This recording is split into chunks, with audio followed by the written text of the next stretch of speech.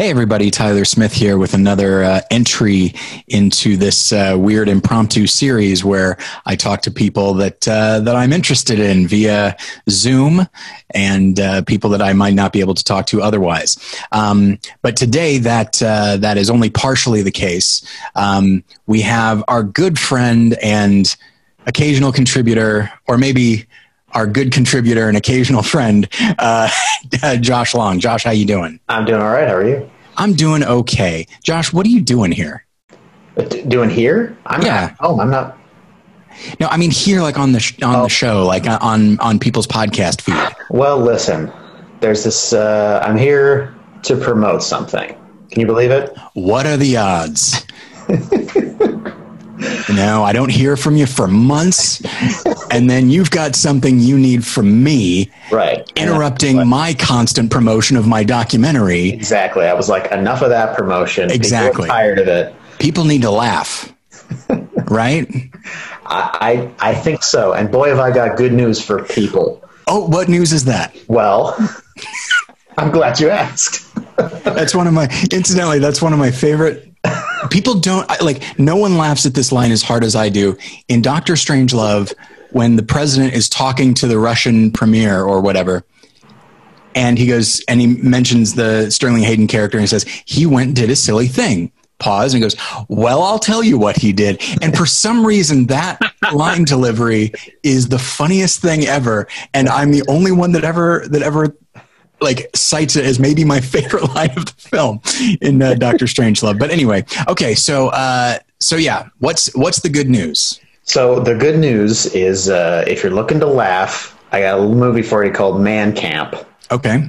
Which you'll be able to see starting April 21st. Okay. For pre-order now, but you can start watching it on the 21st. So this is a film that you've seen and you just recommend. Is that what you're saying? I heard about it, haven't even seen it. The title sounds funny, and not at all like the title of another movie that came out in 2013. Yeah, well, you know.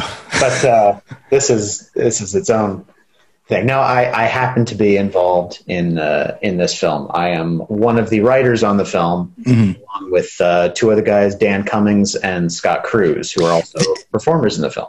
This Scott Cruz guy sounds intriguing. That Dan guy, whatever. But this Scott guy really has appeal to me. Is there? I've got good news for you. What? What's going on? Well, if you just open up your ears, you might hear him. What do you mean? Hello? Oh, who is that? Is this thing on? Not for much longer if we keep up with this bit. So our other guest here is Scott Cruz, co-writer and actor, and just all around iconoclast, I like to think, with the film Man Camp. Scott, welcome. Hello. Thank you for having me. So, this is a film that listeners know I talked about on the Movie Journal a few weeks ago, and then my written review was just posted at battleshippretension.com.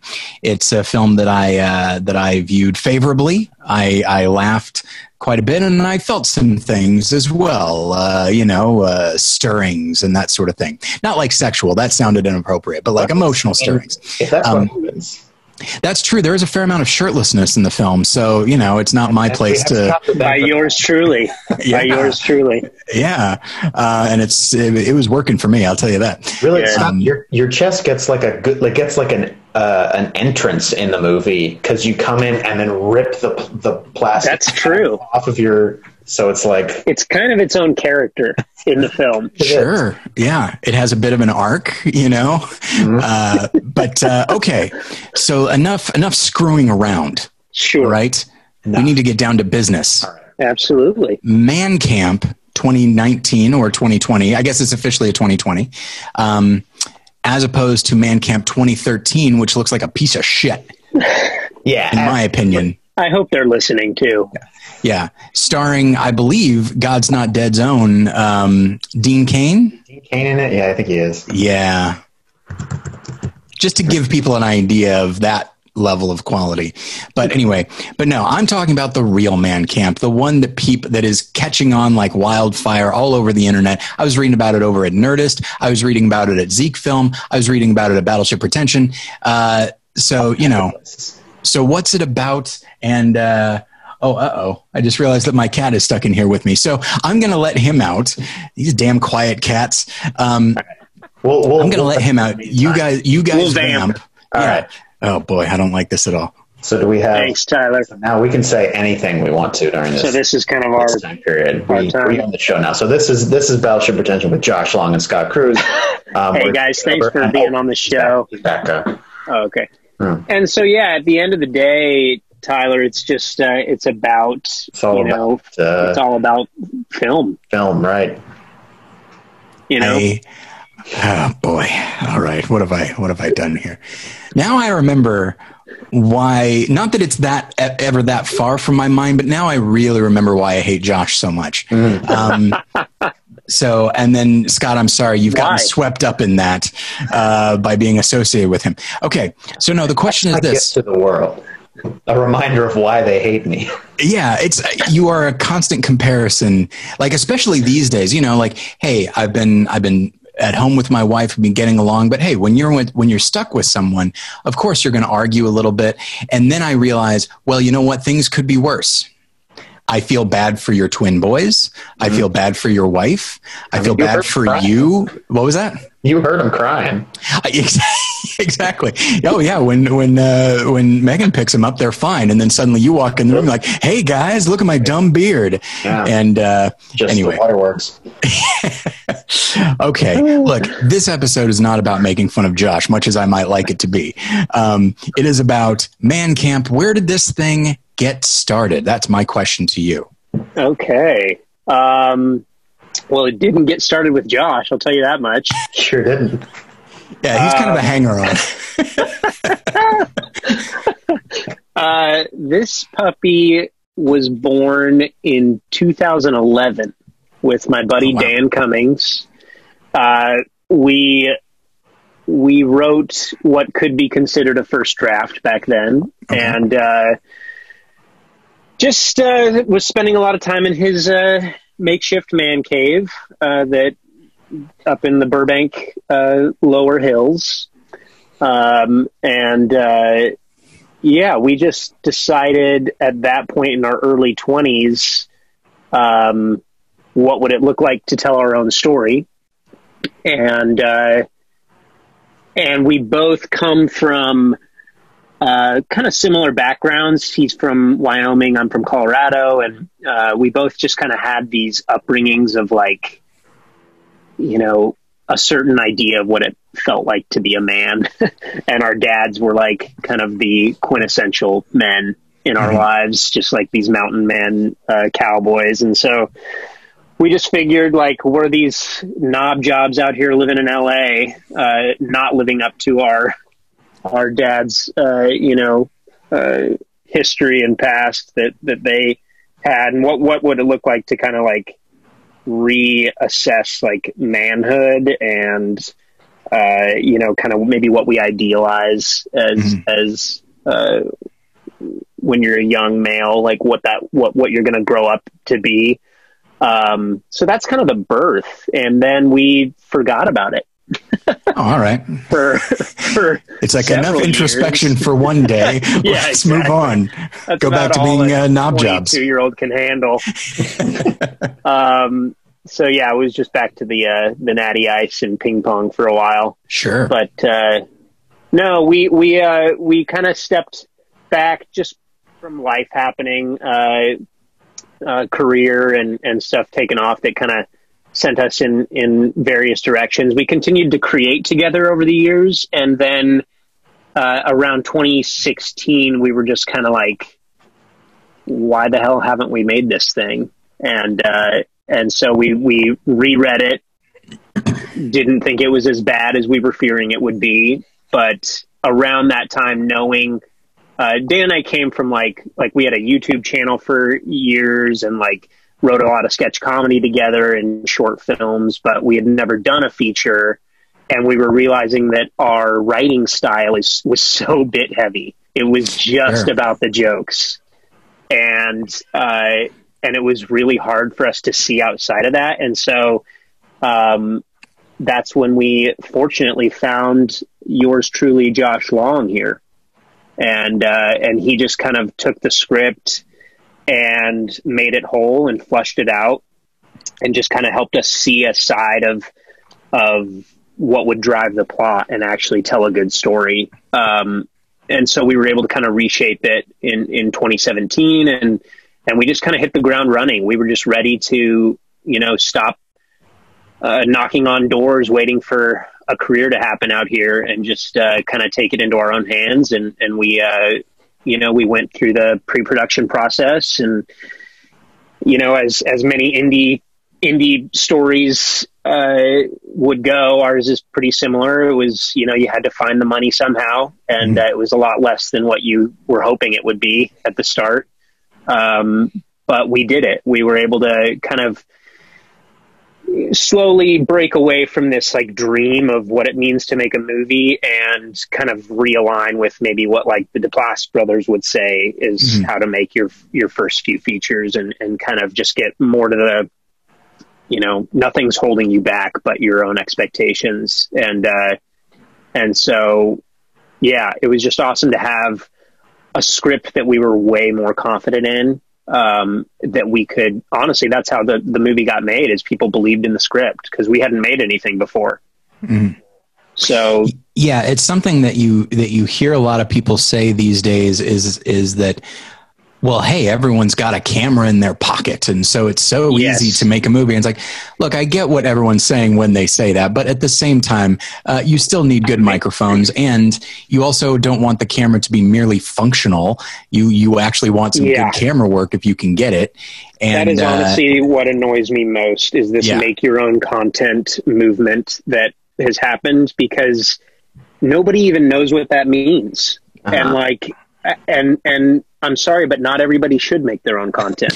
Boy, that's true. That doesn't stop them, but it's true. It doesn't. But I mean, everyone can make a movie is the same thing as saying like everyone can sing. Like, yes, should they? Yes. Does anyone want to hear it? But I did actually have a question as you were talking about when you and Dan were first having this idea, and the stuff you were talking about in regards to masculinity and what it means to be a man. And I don't even say this jokingly, like the questions that you're asking are very serious questions. And so at what point did you decide that like, oh, we're going to go the comedy route with this? I mean, obviously that's your background. That's what you're more comfortable with. But, how did you look at these pretty important questions and say, you know what, let's do some bits, how did you arrive at that point?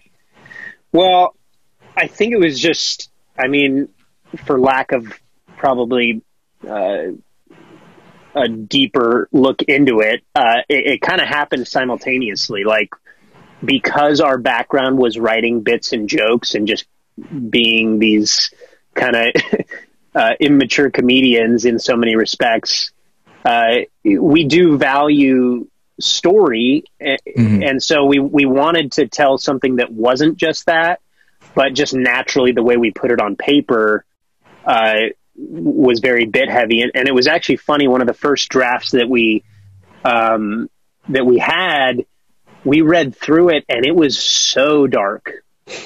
we were like not finding this balance right of like, telling this kind of story of coming of age story of these brothers, while keeping it light enough. It was like just trying to find this balance was really tough for us. But I would say that when we let go of it, of needing to get this like point across to our viewers or to our readers at the time, it became something more natural and organic. Like, sometimes you can get lost in the message and you're trying to just force your opinions to people. And it's just like, people don't want to see that because that's not the way life works. We learn things as we go. And so I think we just kind of finally like took it a little more lightly. Like, yes, this is like these are serious questions that, you know, we all ask, but, you know, oftentimes it's funny because in the moment you're not ready to face those questions. And so it's like life hitting you on one side and like, you know, maybe your lack of understanding life hitting you on the other side. So you kind of, it's a comedy of errors in that sense. And Josh, I know that you are a big fan of people like Wes Anderson, who is, I'd say, first and foremost, like he makes comedies. They are often bittersweet and deeply melancholy, but his style and the types of characters that he creates are, for lack of a better term, kind of silly. And they could be, in the hands of a slightly different director, they could be almost cartoonish. And so, like, and I know that, and yet nonetheless, in his better movies, he's able to delve into some pretty rough stuff. I mean, like Royal Tenenbaums has a suicide attempt and all kinds of rough things. And so, and Josh, I know that you're a big fan of his, you know, so when the script came to you and it's like, okay, we need it to be funny. And even then it's a specific type of funny while also incorporating these themes. You know, how did you go about, and the fact that the script didn't originate with you. That's something that always is fascinating to me. Like even when I hear that somebody has written a spec script of a show and it's like, you didn't create these characters. Like how on earth do you go about doing this? Right. Yeah. I think one of the reasons that it worked out, and I think that that Scott and Dan even wanted me to come on in the first place, was I think we were very much on the same page as far as the type of comedy. Like I could look at it and I could say, like, I get exactly where you're coming from with that joke, which it seems like that'd be kind of an obvious thing, but it really doesn't happen. It doesn't happen enough. Even sometimes with actors, like you'll see. Like I remember in some of the web series things I would do, sometimes you'd have an actor come in and you'd have the line written and then like, I understand why this is funny, but the actor wouldn't understand why that was funny, you know? Yeah. And great actors are very good at it. They can, you know, great comedy people can balance a lot of stuff, but in the writing process, I feel like it helps so much if you have a similar sense of humor and can like get where the jokes are coming from. So I think that was one thing is we when I read it right away, I connected with the types of jokes it was trying to make and the way we were trying to make those. So that was great for me. What do you mean by trying to make? Like jokes that we were trying to make? Right, like they were almost jokes, but they really just needed a professional to handle them. It was all set up, and then Josh comes in and delivers those punchlines. Imagine if like you got a script and you're like, there's no punchlines in this script. Like everything's set up, and you'd be like, there's like that. Yeah, like one character's like, "Oh man, this guy is so old," and then that's it. And I'm reading, they going, "How old is he? What's wrong with these people?"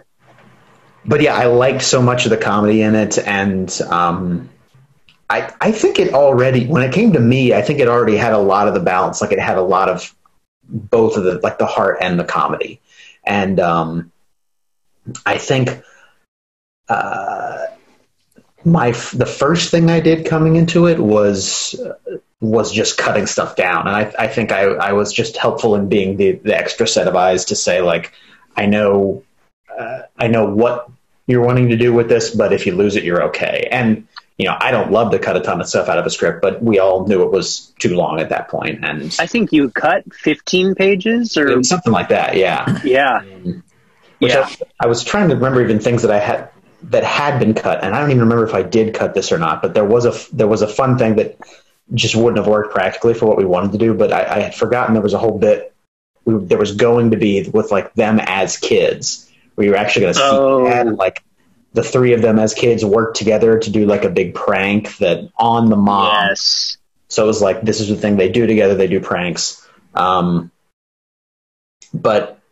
that was way too much for an intro, and we had and for the kind of budget that we were working with.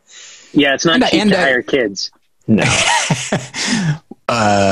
Well, I can think of two twin boys that you know, you might. Although I guess at the time of filming they were not around. They were not. But yeah, well, and also having seen the film myself, I do think that seeing the dad would have been detrimental. I think so. And I really like the way that beginning intro played out. I think it starts with it's silly and lighthearted, but it really it gets at like where they're coming from and a little bit of where their pain is. I think that really works well for and to lionize him and mythologize him, you know, not seeing him. It's very easy when you lose somebody, especially after a number of years, to idealize them in a way that it's like, no, they still had their flaws, and your idea of them is not who they actually were. And that's very much what this film is about. And that's the thing that resonated with me, not merely for my own personal experiences, but just it definitely, I think it does it in a way that is respectful, but it acknowledges that, like, yeah, there is, it's so easy to get focused on where you came from. I mean, Jen, my wife and I were talking about it today, that we have a table in our living room that was refinished by Jen's grandfather, who passed away. And there's this instinct to want to hold on to it because he gave it to us.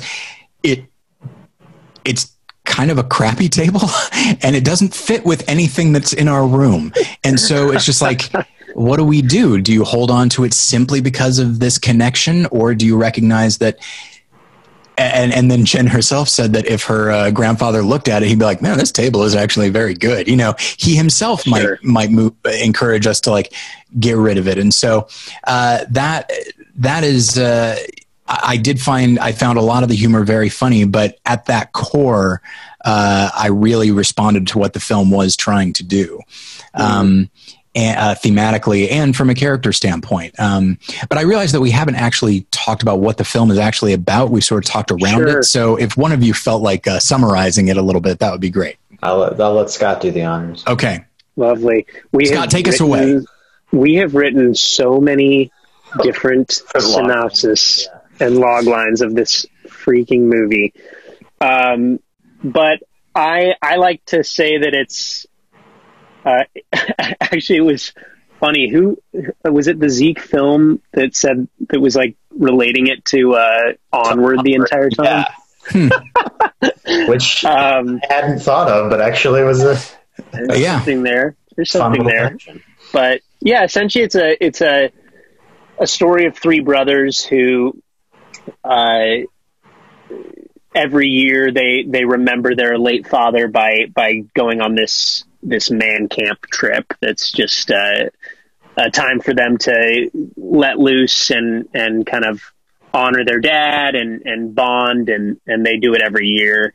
And they come home one summer to find their mom in a closer than they would like relationship with her boyfriend that they have no idea that she has. So in the heart and vein of Parent Trap, they with quotations invite him to the weekend camping trip, while subtly and then not so subtly trying to excommunicate him from the family. Yeah, it's I definitely feel like that's a good enough setup without giving anything away, because there are genuine character developments, and I feel like I forget what it was. I think it was the Nerdist review that I was reading, and it mentioned that like most of the humor comes out of the characters instead of the circumstances, and in my opinion, most of the heart and the humor comes out of the relationships.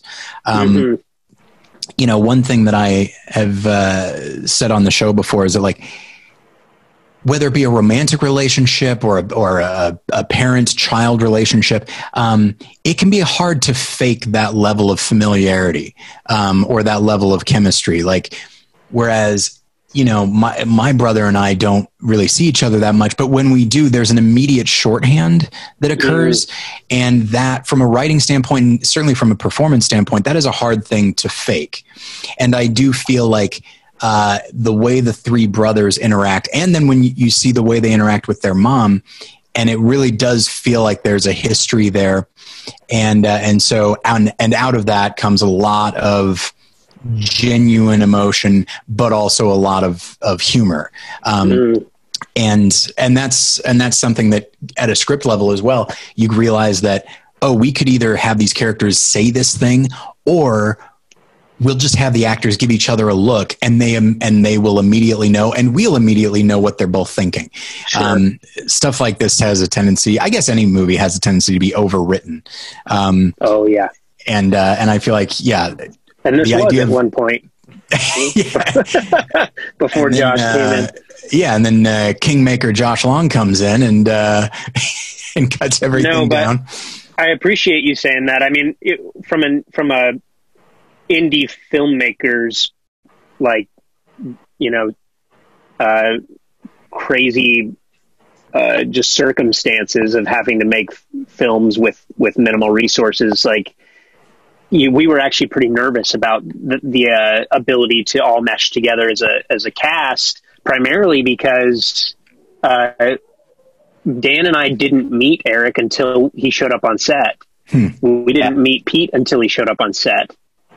We didn't even have a day to really bond with these guys before we actually started shooting with them. So just the happenstance that we had these actors that were willing to play, that were down to earth, that were like easy to just connect with, like it made that really risky choice of not being able to, you know, rehearse or anything with these actors beforehand and get to know them. Like it was definitely the biggest like stress relief and like just gift that we received on set, was just having these actors that were totally, you know, ready to jump into this, and they also got our sense of humor, and yeah, we lucked out hard. Yeah, and I did want to, let's see, I'm pulling up all the info here because I wanted to make sure I got all the credits right. Yeah, so you know, Pete Gardner and Eric Stocklin were, as you say, they're kind of, for lack of a better term, that sounds mean, they're outsiders. They weren't like part of the initial group, but they definitely seem to get the tone. And of course, Pete Gardner, because he plays the suitor of your character's mother, and so he is an outsider, and in many ways he's the exact opposite of what these three brothers were taught growing up. And so so he is, in a way, it's a little bit okay if he doesn't totally mesh with the tone, as opposed to like change it up. But he definitely both of those actors are required to look pretty silly at times, and obviously so are you, but you wrote the thing, so you knew what you were getting yourself into. But they definitely seem to be on board and game to do whatever for this, as you say, you know, a smaller, lower budget indie movie. And they both seem to really be excited to do it. Yeah, we just couldn't have been more thankful to have them on board. And I mean, it was so funny. Like, we would try to, we had, you know, you have to make sure, no matter how small of a budget you're working on, that you're trying to provide the SAG standards for different, you know, for the cast and crew. And so especially for your named talent, you want to make sure they have, you know, either their own trailer or equivalent. And we were always looking for Pete when it was time for his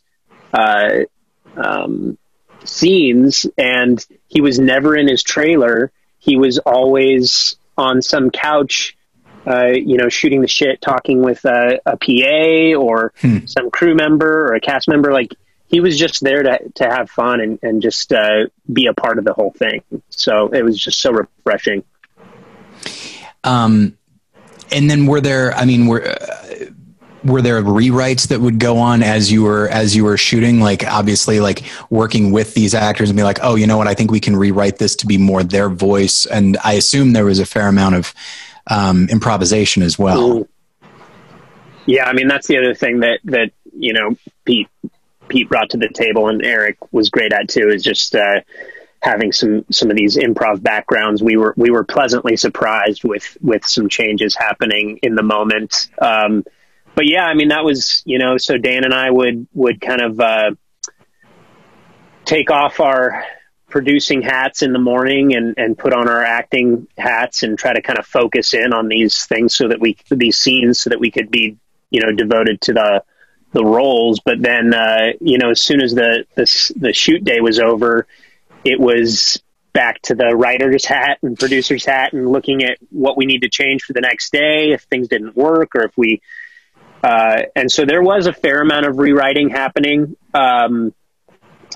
just to, that's the other part about independent film is like, you don't know until you're doing it, some things are going to have to change. Yeah. And so that was happening, and it was, exhausting at times, but fortunately, I think the biggest chunks that were potential difficulties kind of were already taken care of before we hopped on set. And then, yeah, definitely a lot of fun improv. Pete was hard to keep up with in that realm. He just didn't turn off. Well, and he also just, again, he has sort of license to be as silly as he needs to be. The character is just, right. With every new scene, he's just doing something even more dorky than he was doing in the previous scene. And you seem to really enjoy that. I did have a question to put your actor hat on. I did have a question in regards to tone, because one thing that really surprised me as I was watching it is like there are, and I say this in my review, and Josh knows this because he and I have disagreed over movies like, for example, Napoleon Dynamite, and even the first Bottle Rocket. I have a hard time I have a hard time being on board with oafs, just people who are just blissfully oblivious to themselves and the world around them, and yet that doesn't stop them from being tremendously confident. And even something like Anchorman. He's oafish, but he's also still pretty good at what he does. So it's like, okay, that at least gives me something to hang something on. And so with this going in, like when I saw these characters, and especially, frankly, your character, I was like, oh boy, I was like, this is going to be tough. What has Josh gotten me into? But that's the thing is the film is able to make that transition from that broad type of comedy that can be hit or miss with me, and was able to transition into smaller moments of emotion. And, your character is probably the biggest of the bunch, and certainly the most assertive and forceful. Sure. And yet you still have to have these moments of vulnerability and all that. How were you able, as an actor, how were you able to play that without just having these jarring shifts? Like, okay, now I'm going to do this thing that the complete opposite of what you just saw. Like, how are you able to do that from one scene to the next? Well, I think part of it is,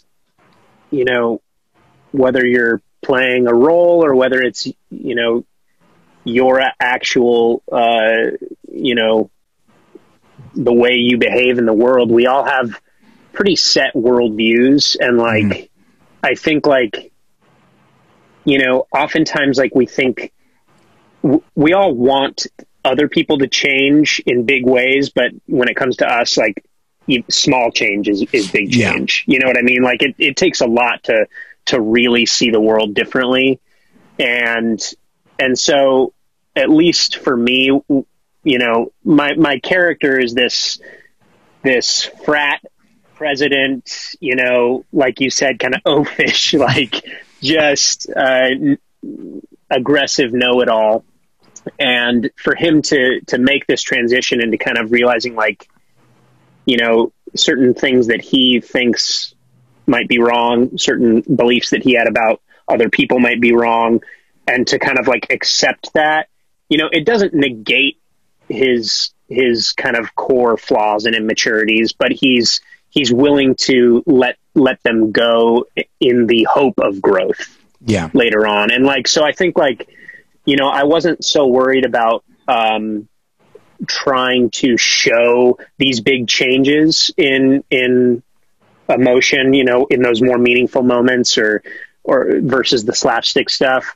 It was more of just like, hey, this is who this person is. And just like any person, like learning and changing is a very slow transitional thing. And, you know, I mean, I guess the movie takes course over, you know, I guess a few months by the actual ending, but not that long. So, you know, he's like in the beginning stages of transformation of like a coming of age story. I don't think we see them fully exit out of it, but we see them be aware that there is things to learn and things to, you know, to move on from in life. And so, yeah, for me, it was just kind of, you know, you see the world a certain way as a character, and whatever is going to help you grow against that, there's still always a part of you that is that same person, at least in the context of a film. And so I was able to kind of just feel like it was okay to hang on to his stubbornness at times, while also, you know, making an effort to learn something by the end of it. You know, you referred to it as a coming of age type movie in its own way, and I think that's a good way to look at it, because, you know, these are three brothers who lost their father at a very specific age, and not to suggest, of course, that a situation where like it's now a single mother can't raise three boys to be like really strong men, but in this particular case, it's their dad was this very kind of burly man and has instilled that in them at an age when they're not yet able to totally process that and add nuance to it. So everything is like at its most base, you know. Meanwhile, if he'd been around a little bit longer, maybe he would have been able to say like, hey, by the way, emotions are okay too. Don't worry. Yeah, exactly. And so the idea that these characters are in a state of arrested development and that they have this this coming of age, even though they're in their 20s, you know, it's a little bit older than one would usually associate with the phrase coming of age. But when you realize that they are at a certain, they're at an emotional maturity of an early teenager, I'd say that's about right. So yeah, well, that's very interesting. That's, you know, when I say that we wrote a film that we kind of knew background wise, like our dads were these, you know, these manly men. And I think it, you know, over the years in our early 20s and mid 20s, you know, both Dan and I kind of started to have these conversations with our dads that evolved that relationship. So like you're saying, like when you don't have that time period to have this evolved relationship of who your parents are, you know, then you fantasize what you think they were, or what you think they are. And so those are important. Talk about like formative times that these boys did not have in their young, you know, transition into adulthood. That's exactly what it is. And there's a really wonderful moment towards the end, and I won't go into detail, where there's a revelation that comes about the kid's father, and it forces you to reevaluate this, like what you know about him. And suddenly you're like, okay, a lot more things are coming into focus, and it adds a tragic quality, but also a much more realistic quality to things. So, but yeah, and I don't want to give away too much, so we may just need to leave it there. But what I will do is I will ask what I've been asking everybody else. As you're hunkered down, a phrase that I'm very tired of hearing. What have you? We'll ask Scott first, and then we'll go over to Josh. What have you been watching lately? Watching. Well, this has been a great time for me in that category, because I normally am terrible about watching anything. I just suck at I'm much more inclined to watch movies than TV, even though I love certain shows, but I've finally kind of bridged the gap. I got through Watchmen, which was quite the series on HBO. I was way behind in Barry. I hadn't even started it, so I just got through Barry, which I loved. I still haven't started it. It was just phenomenal. Did you said I want to talk more about it. It's so dark. It's so dark. I was actually like realizing that I was having trouble sleeping because we were watching that show at night before I'd go to bed, and it just stuck with me. But those two series I would highly recommend. And then on a weird note, I watched Avatar for the first time. Oh, I had never seen it. Oh, and I just finished it, and man, what a subpar script, but like that movie could come out today and you would think those graphics are fine. Well, that's Cameron. I mean, he's a pretty stunning visualist. I'd say he's a good big picture storyteller. It's usually in the details, like where you're like, these characters are really archetypical and all of that. And I didn't see Titanic until probably 10 years after it came out. And that was longer. Yeah. That was my response, was like, oh, like, yeah, the big stuff's cool, but like a lot of the And as time has gone on, I've come to appreciate that like, well, there's nothing wrong with something like if your goal is to make a spectacle and you achieve that, then good for you. But yes, he's, to my knowledge, I don't think he's ever been nominated for screenplay, despite his movies being nominated, like Titanic sweeping almost everything that year. Sure. It's just like, yeah, that's worth noting. Like, but it's not many people can do that still. It can also be kind of liberating that like, if you are a strong enough visualist, you can overcome a bad script, but you damn well better be a strong visualist. Exactly. So, but and also, I saw it in the theater, and I was thankful that I saw it in 3D, because that is really where it excelled for me. It's like, it's still one of the best uses of 3D that I've ever seen. So, and that's what everybody told me. I do wish I would have seen it. I'm sure they'll probably bring it back once the second one comes out next year. Did you watch it like on a phone, like while you're eating breakfast? No. Yeah, this is pretty good, I guess. I mean, it looks okay. I don't know what makes such a big deal about it. Josh, what have you been watching?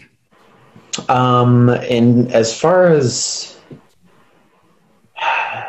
TV, I've been just Tiger King, because everybody was watching it. So sure, watch that, and that was, you know what, it was all the fun I expected it to be for like the first 3 episodes. And then after that, it just got depressing and started to kind of feel like what I hate about reality TV. Like if I watch more than just a little bit of reality TV, I started to have this kind of sick feeling. And I was starting to get that towards the end of it. I was like, I don't know. I had to see what happened, of course. We watched it in one sitting. We watched all 7 hours at once.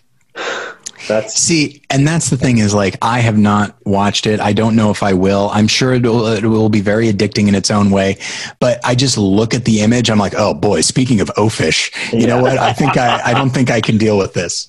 Yeah. Do you like Christopher Guest movies? Yes and no. That is a Christopher Guest movie waiting to happen. It's literally a Christopher Guest. Well, he couldn't even, it already is one. It's already Stranger Than Fiction. I had heard something that apparently there is some sort of, I don't know if it's a miniseries or a TV show or a movie or something coming out about this story that before it's like based on, there was a podcast investigating something about it. Oh, sure. I guess the movie's based on the pod or whatever it is, because Kate McKinnon is going to play Carol Baskin. Of course.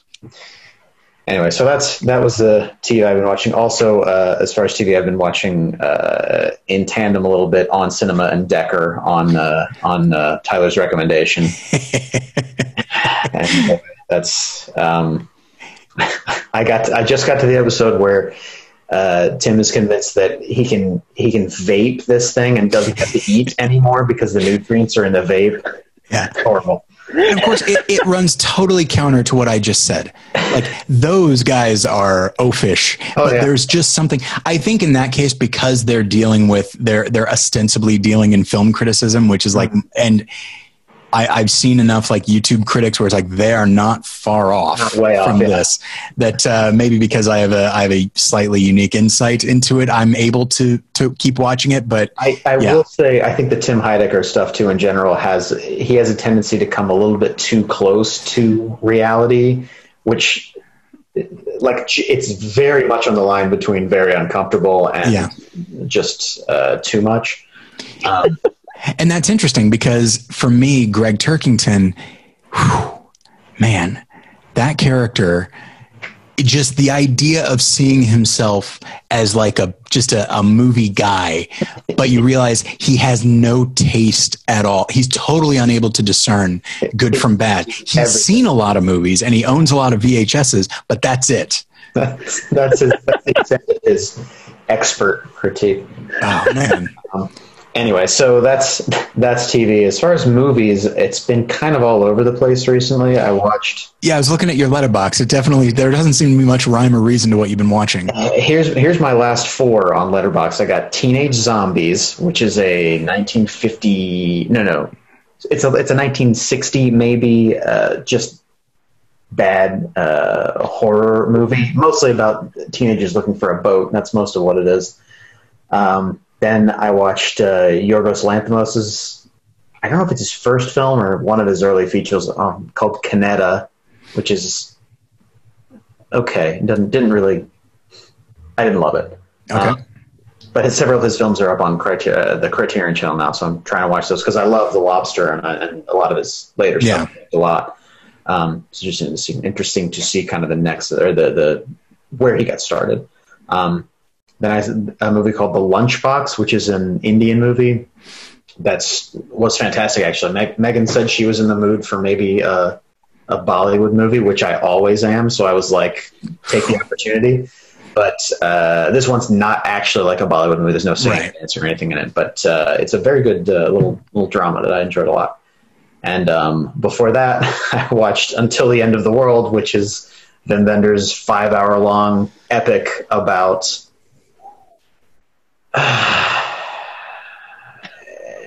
It's hard to say. It feels like... I feel like describing any Wim Wenders film with simply a deep sigh works. I mean, it's kind of it's a dystopian road movie about dreams, kind of. Oh, okay. Sounds like you're trying to describe Gravity's Rainbow. It's something I've wanted to read for years, but I've read like other... I've tried reading it for years, and I will never succeed. Man, all of his stuff, I'm like, I don't know. I'm not sure what's happening. So, but I always hear that one's good. I'll read it eventually, and maybe I'll hate it, but who knows? Inherent Vice mostly made sense. Like, I understood what was going on. I don't know why any of it was happening, but... Yeah, it's... I feel like I need to. I haven't read any of his books, but I do feel like I need to revisit Inherent Vice, the movie. I didn't really like it the first time, but I think now that I know what it is, I should watch it again and kind of give it a second shot, because there are things in it that I adore, and then other things I'm like, what's going on here? But that, you know, my confusion does not necessarily mean the movie is bad. But I just need to give it another look. But anyway, okay, so we should wrap up. Where can people find Man Camp 2020? The other one can go to hell. But where can people find yours? Dean, take it away, Josh. And find us, and boy, are we going to be in trouble. I'll fight Dean Cain. I'll fight him any day of the week. All right, that's on you.